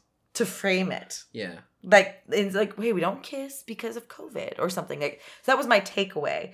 But I waltzed to the point of going, did the teacher say it was bad that the boys kissed? Because it seems like if they agreed to do that, it's not that bad, right? Right. But he's like, the problem is that he lied. Hand, like, if any, because I mean, like, because I'm thinking back to when I was in elementary school, and like, yeah, you have like the little kind of like sexual explorations with other it happens kids totally, and even at that age, in the 2nd grade or whatever, you're like, you can't fucking tell anybody about this shit. Right? Oh, totally. Even at that age, you're like, we know this is not a thing that we can talk about. So that's 100% what it was then, because what Benjamin said, that now that I'm remembering it better, Timmy got in trouble for lying. Saying like, oh, I didn't. But Joey was the one who said, don't tell anybody. Joey's little advanced. Joey's not cool. Yeah. We've all been there though. We've all been in a room with a Joey. Yeah. I remember with a family friend's daughter, I was too young. She was just a couple years older than me. Yeah. And it was doctor time. And it was like, taking off your clothes. And I don't think nothing about it. Yeah. And our parents whisked us out of the no. And I'm like, what? What did we do? Yeah. And I still to this day don't know what we did wrong. Yeah. Like, yeah. no one handled that well. Yeah. You know what I mean? You come away with, oh, my body is wrong. Shameful, and I'm sure given if we were alone for 12 more minutes, something would have happened that shouldn't have. Yeah. But they could have gone, children, let's go into the other room. Put your clothes on first. Yes. Let's talk. Yeah. But it is true. I can see though how I can see how the panic reflex would take over when because you're always like, how do I keep this fucking kid alive? He seems to want to run out in the street every time I turn my head. And then you go away, you have a fucking glass of wine and an hors d'oeuvre, and you come back in and clothes are off and some other kid's playing doctor. I'd be like, what the fuck? Get My sister was with a younger kid. Mm-hmm. I guess he was her age. And, they were young. Mm-hmm. He moved the fucking dresser in front of the door to take off her clothes. That motherfucker knew. He knew! Yeah. And then they both, when mom was like, I can't get in. It's like, they move the dresser. Hold on. They get under the bed. Oh, God. Like on the other again, we shared a room. So she was in mine, yeah. he was in hers. Covered up with comforters. But like, that fucking kid knew. So. But you're right. So like you even said to me yesterday, your dad made you afraid of a bunch of things. My dad was trying to make me afraid of men that were like him, mm-hmm. and was trying to give me a cautionary tale against women who were against him. Mm-hmm. Or because he did not have life experience. Mm-hmm. Anyway, this is not a podcast about me, but I mean, kind of is. It sure is. But I think we're relating also, but I can always make it about me. But the short end of it is he was doing the best he could to make me live. Right. But in a world that he was scared of. He knew he could survive with machismo. Right. And he's looking at a female. Right. With men around the world like him, and he didn't know how he was going to get me through that. So I don't begrudge what he trained me to believe, although I didn't trust men, mm-hmm. I didn't trust women. Yeah. And so I had to learn the hard way. But thankfully I had people. I actually didn't even trust myself. I didn't think I was worthy of being trusted also. Mm-hmm. Strange. I don't think he had anything to do with that. I think that just was like the DNA I was born with. Right. Or maybe my mom had something to do with that. But thankfully I've been surrounded by our mutual friends mm-hmm. who are like, we're gonna be here for you while you work through that. Yeah. Which is very nice. I mean, untying all the stuff that your parents tell you at a young age, that you just are like, oh, well, of course that's true then, right? I mean, it takes long. You could say you could spend the rest of your life doing it. I still believe that. I'm gonna tell a couple years ago mm-hmm. that if my dad didn't press a certain sequence of buttons on the car radio, that the car was gonna blow up. Because it made a beep once, and I was like, Dad, what's that? He goes, oh, hold on. Beep, beep, beep, beep. I was like, what are you doing? He's like, the car would have blown up. And he's like, oh, it's a bit. You forget about it 5 minutes later, and you carry that with you for years. I was like, oh, God. Yeah. The car's going to blow up. Like, yeah. And then I went, my dad lied to me about a lot of things. Or just joked around. Yeah. But you're totally right. That one moment mm-hmm. lived with me forever. He's probably completely forgotten about it. And you're like, he doesn't even know. And he's a fucking jokester. Yeah. What's one thing like that were your parents funny? Did they do anything like that? Let's see. My family is very, yeah. Because they're very like, boisterous and like loud. My mom's side especially. Very, yeah. So I'm trying to think of, because there are definitely things like that. But I think what I think of more is just like, I don't know, like, yeah, when your parent says something about, oh, this is how life is, and you're like, oh, well, of course, that's how life is. You know what I mean? And then you don't sort of take it apart until later. And some of those things are good things, and some of those things are not as good. Like for example, like when I was kind of going through I was reading some book about finances and like going through what do you believe about money? What are things and so for example, we had 3 kids. We didn't have a lot of money. We had enough, but like you guys ate. Yeah. But a recurring theme in our family was like, money is not what you need in order to be happy. And it was true. Like we, as a family unit, were happier than a lot of other families that I saw who had more money than we did. But like, for example, whatever, somebody else's family is like, they'd be going away to Disney World or something. And we're like, oh, why can't we go to Disney World? And they'd be like, well, they don't have 3 kids. Right. And they're, and I understand it I understand it in the spirit it was meant, like just kind of like joking. But like over the years, the connection I made was like, oh, when you have kids, that means that you can't afford to do things. You know what I mean? And like, and that's what, kids are and that kids are a trade-off, right? And so you get this certain type of domestic happiness, but you also give up this other kind of stuff, things like that. Well, and they weren't probably saying that in reality. They weren't saying you are the reason why we can't go, but they were joking instead of saying, probably, maybe I'm assuming incorrectly, but that instead of saying we don't have the money, it's easier to make that joke that we have 3 kids. That's a lot, right? And also too, it wasn't even like I didn't grow up thinking like, oh, we're poor or anything like that. Yeah, because I was like, oh, well, we have everything we need, and we did. But just like, when you're thinking about money and you're when I'm thinking about money, and there's certain things that I assume are like baseline realities, and I'm like, oh, that's just something that I kind of took from how I was raised. It isn't necessarily how things are. That's the first thing that pops in my mind, though. Totally. Well, so some things that have really impressed me in what we talked about is, I knew this about you, and there's so many things that I want to shake you when you say things, because I'm like, be more optimistic about that. But you also have a little bit more experience. You are an optimist, but you are like an extreme realist too. Am I? You have a little bit more of a chip on your shoulder. This is my impression, by the way, when it comes to people are not, like, you have a little bit of like, you don't think people are going to always present as how they present. Or, what do you mean? Give me an example. Today you did it on the podcast where, like, or we've talked about, like, I'm not going to be able to give you an example now. You think people are going to judge you. I don't walk around worrying about that. Oh. Mm-hmm. Like, so you come at certain things with what's that person's ulterior motive. Okay. That's all I mean. Yeah.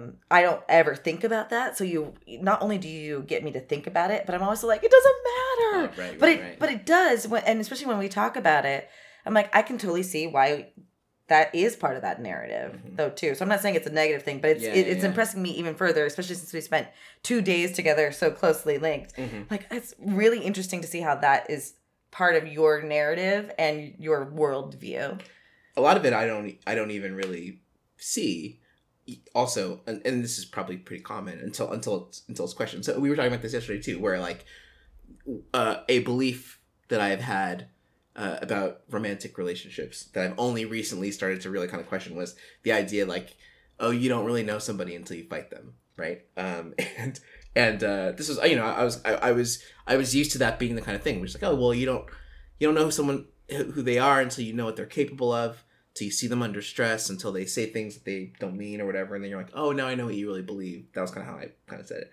And it was in a therapy session not long ago where they were like, well, hold on, let's kind of take that apart. And so I said that to my current girlfriend and who I've been dating only for about a month, and her reaction was, whoa.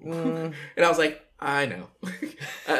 I understand. I know there's, and even in the recent past, I've had experiences that kind of what do you call it? Solidified that or challenged it? Challenged it, right? Like, I've and even when, and kind of like talking through, so in this relationship I'm in now, I feel like it's kind of characterized by more kind of candor and more kind of like talking out, like, oh, what are the difficult things we might kind of run into? How are we going to deal with those things?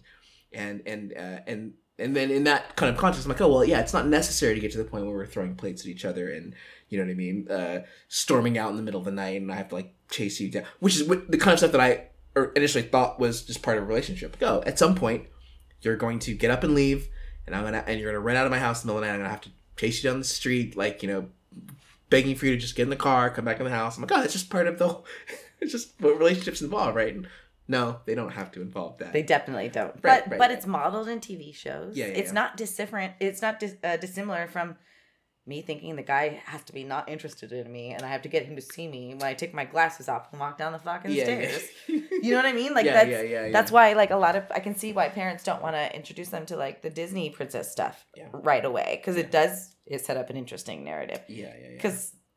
But it is a mark of maturity to be able to go, hey, this is something I'm working through. I want to share that with you. I'm not saying we need to get into a fight right now. Right. But we can, but just know that this is a belief I'm working on. Right. At the same time, and we were talking about this too, I'm not spoiling for a fight, but I'm also like, I'm not afraid of it too, because I do feel like conflict is valuable, right? You need to kind of get the things out that you are maybe too afraid to say, and whatever process gets you to doing that, I think that can be positive as long as you're respectful and whatnot. Well, and I think the difference is, I mean, I'm not fighting you in that moment, especially with a partner. I'm fighting the conflict together. Right. So, and that's, again, you don't know how that person's going to do that. You're right until the shit hits the fan, typically. Unless you've already built some sort of rapport. You'd like to assume the rapport.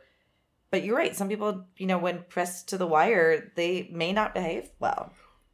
Yeah, and hopefully, yeah. I mean, yeah. I feel like also, yeah. When the stakes are high in a relationship, yeah, you can behave in ways that even you didn't expect. Totally, but I guess that's why it is important to, if you're going to be in a relationship, you want to be with someone that recognizes the biggest struggle isn't whether you two are going to get along. There's other things in life that will make that difficult. Right. So if you can come from like a mutual line of respect and go, we're tackling this even bigger problem together.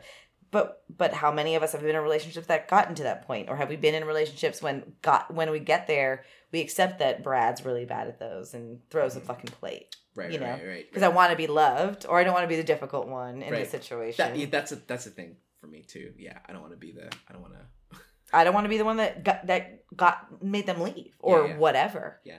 I remember with my second boyfriend crawling back and like laying in a fetal position waiting for him to apologize for me. Wow. For having done nothing. But you were crawling back waiting for an opportunity to apologize to waiting for him to forgive me. Oh, I see. Mm-hmm. So like I'd apologize, but he wasn't speaking to me until he felt like he was ready. And I was laying on the bed prone waiting for him to acknowledge me. Mm-hmm. Just because, but like I would never do that today. But I was worn down. Which part would you never do? Let myself get to a point in a relationship where I've been kicked out, I come back and I'm in a fetal position and have no self-esteem. Right. Like, I might get a little close to that, but I'm not going to come back after time 50 and go, this is what I do now. This is this is the person I want to be with. Right. That was a particularly bad relationship that I looked at that like it was the first time I understood that your esteem could be eroded because of circumstances. Oh, definitely. Because you would never picture me to be able to be balled up in a corner and waiting for someone to talk to me. That's not the person you know. Yeah. Right? I'd be throwing the tantrum probably. And another thing I think that I love, and I guess I didn't know this about you either, but just your penchant for teaching. I know your penchant for learning, but I didn't know you taught a lot too. Yeah, I mean, I think it's in the same it's the same lane as performing. I can see that. Yeah, teaching scares me. I don't know if you could tell when we were doing the workshop yesterday. It's one of my least comfortable positions. Right. I've obviously worked through that because it is like performing. And I just have to tell a bunch of people that I'm capable of teaching this. Right.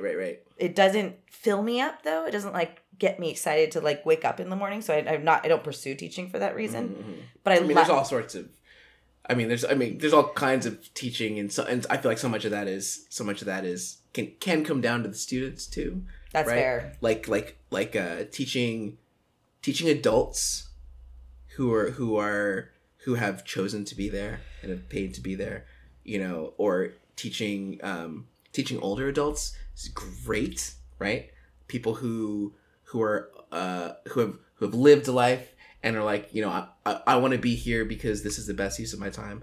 And then teaching really little kids who have not yet learned to be too cool to pay attention and engage. It could be fantastic. You're totally right. Yeah. I also love the challenge though. Of one of the things I learned when I first started teaching, I found myself drawn to cute little Timmy, right? Who's just I love filmmaking, and we was teaching them stop motion animation. Yeah. But I ignored Stefan, who probably was awkward. Right. Who needed maybe the more attention. Yeah. Because I started learning psychologically that literally being cute gets us in the door and paid attention to. Yeah. Right? The whole world is high school. Or elementary school. It doesn't change. It doesn't change. Yeah. So that's a fun sound. Nice. So while yes, the engaged students are the easier ones to teach, they're probably not the most needy to be taught. Well, I mean, in general, the age group, right? Like, if you're, like, kids that are in the kindergarten up to, like, 6th grade, like, even the ones that don't want to engage, I feel like it's easier to convince them to engage, right? Because they're still little kids. They're not in the slamming the door shut, leave me alone. They're not in that stage. That's fair. And then high school, it's like, high school is great, but I think that's when we get more of that separation, right? Because there's some kids who are super engaged, and other kids that are,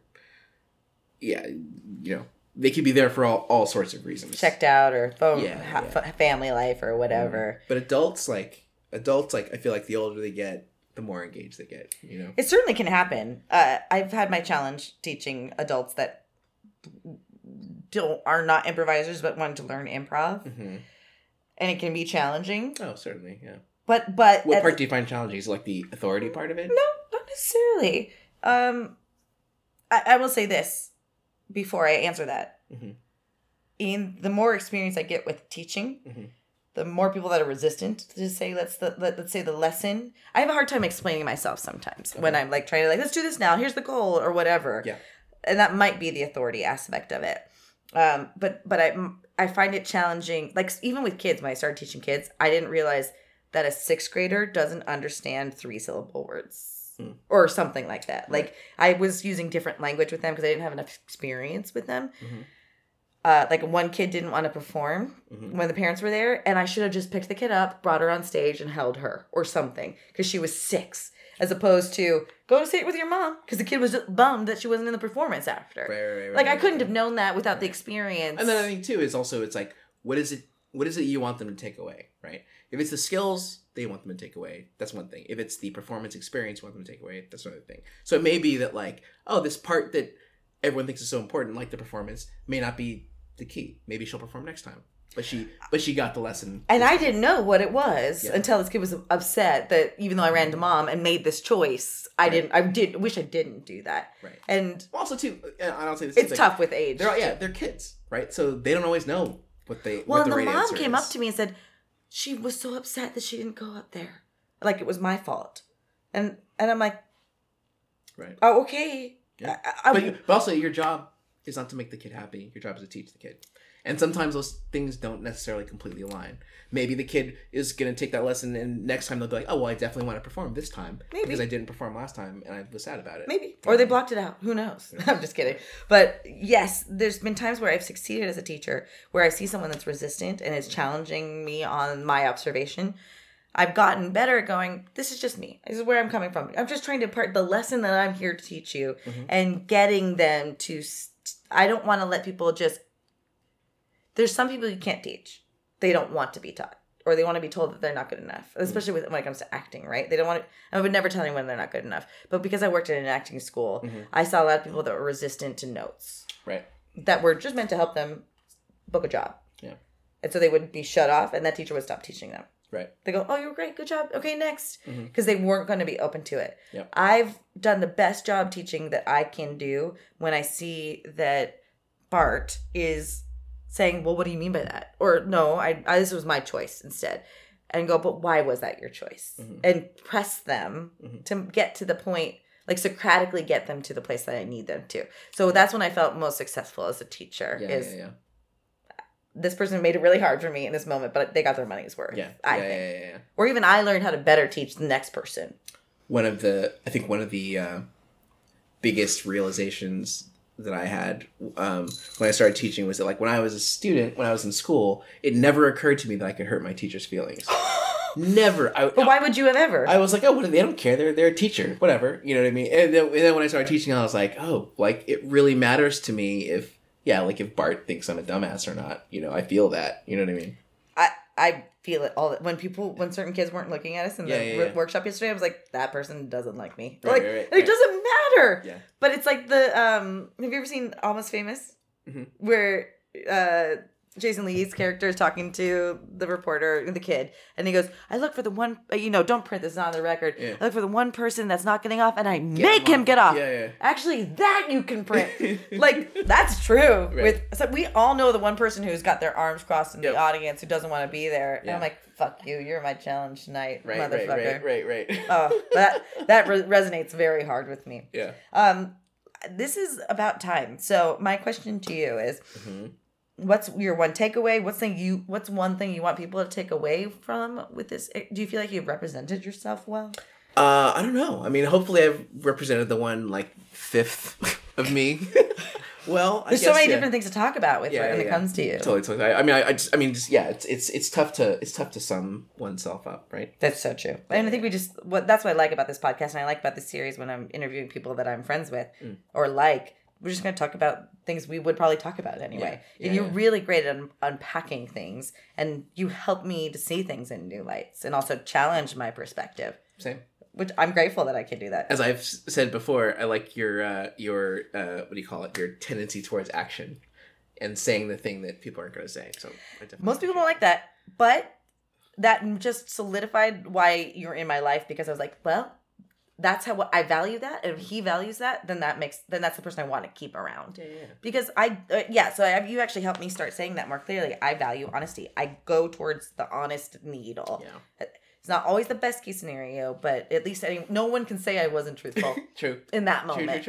True. To whatever point. I don't know if it's the best thing or the worst thing. Anyway, that's not a good takeaway. What's one thing? What's a word of affirmation? I don't know. What's like the first thing on your mind? You like ice cream? I don't know. Oh gosh. My buddy and me.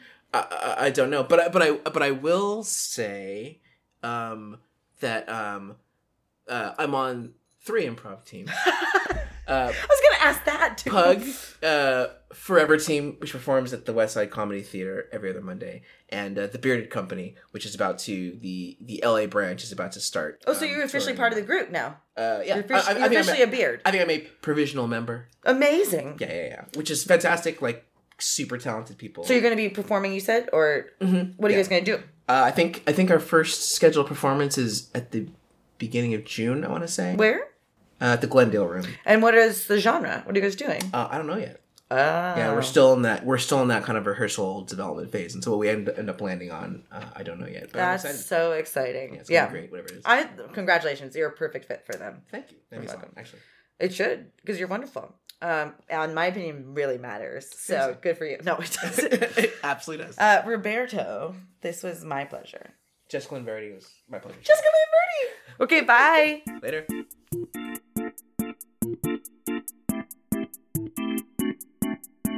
That does it for this week, Nichols. Thanks so much for listening to another episode of You Don't Know Nick. There are many different ways you can support our podcast. One of them is going to youdon'tknownick.com and finding out all the different places you can listen to our show. You can also follow us on Good Pods, which is basically Instagram for podcasts. Not only can you follow your favorite shows, you can listen to them right there in the app. If you're interested in finding some You Don't Know Nick merch or Jessica Lynn Verdi merch, go to subtlegeek.spreadshirt.com. And if you're not already, consider becoming a Patreon member. You can get exclusive swag and early access releases to episodes if we're able to get them to you in a timely manner. Go to patreon.com/youdon'tknownick. And if you haven't already, leave a review wherever you listen to podcasts. See you next week, Nichols.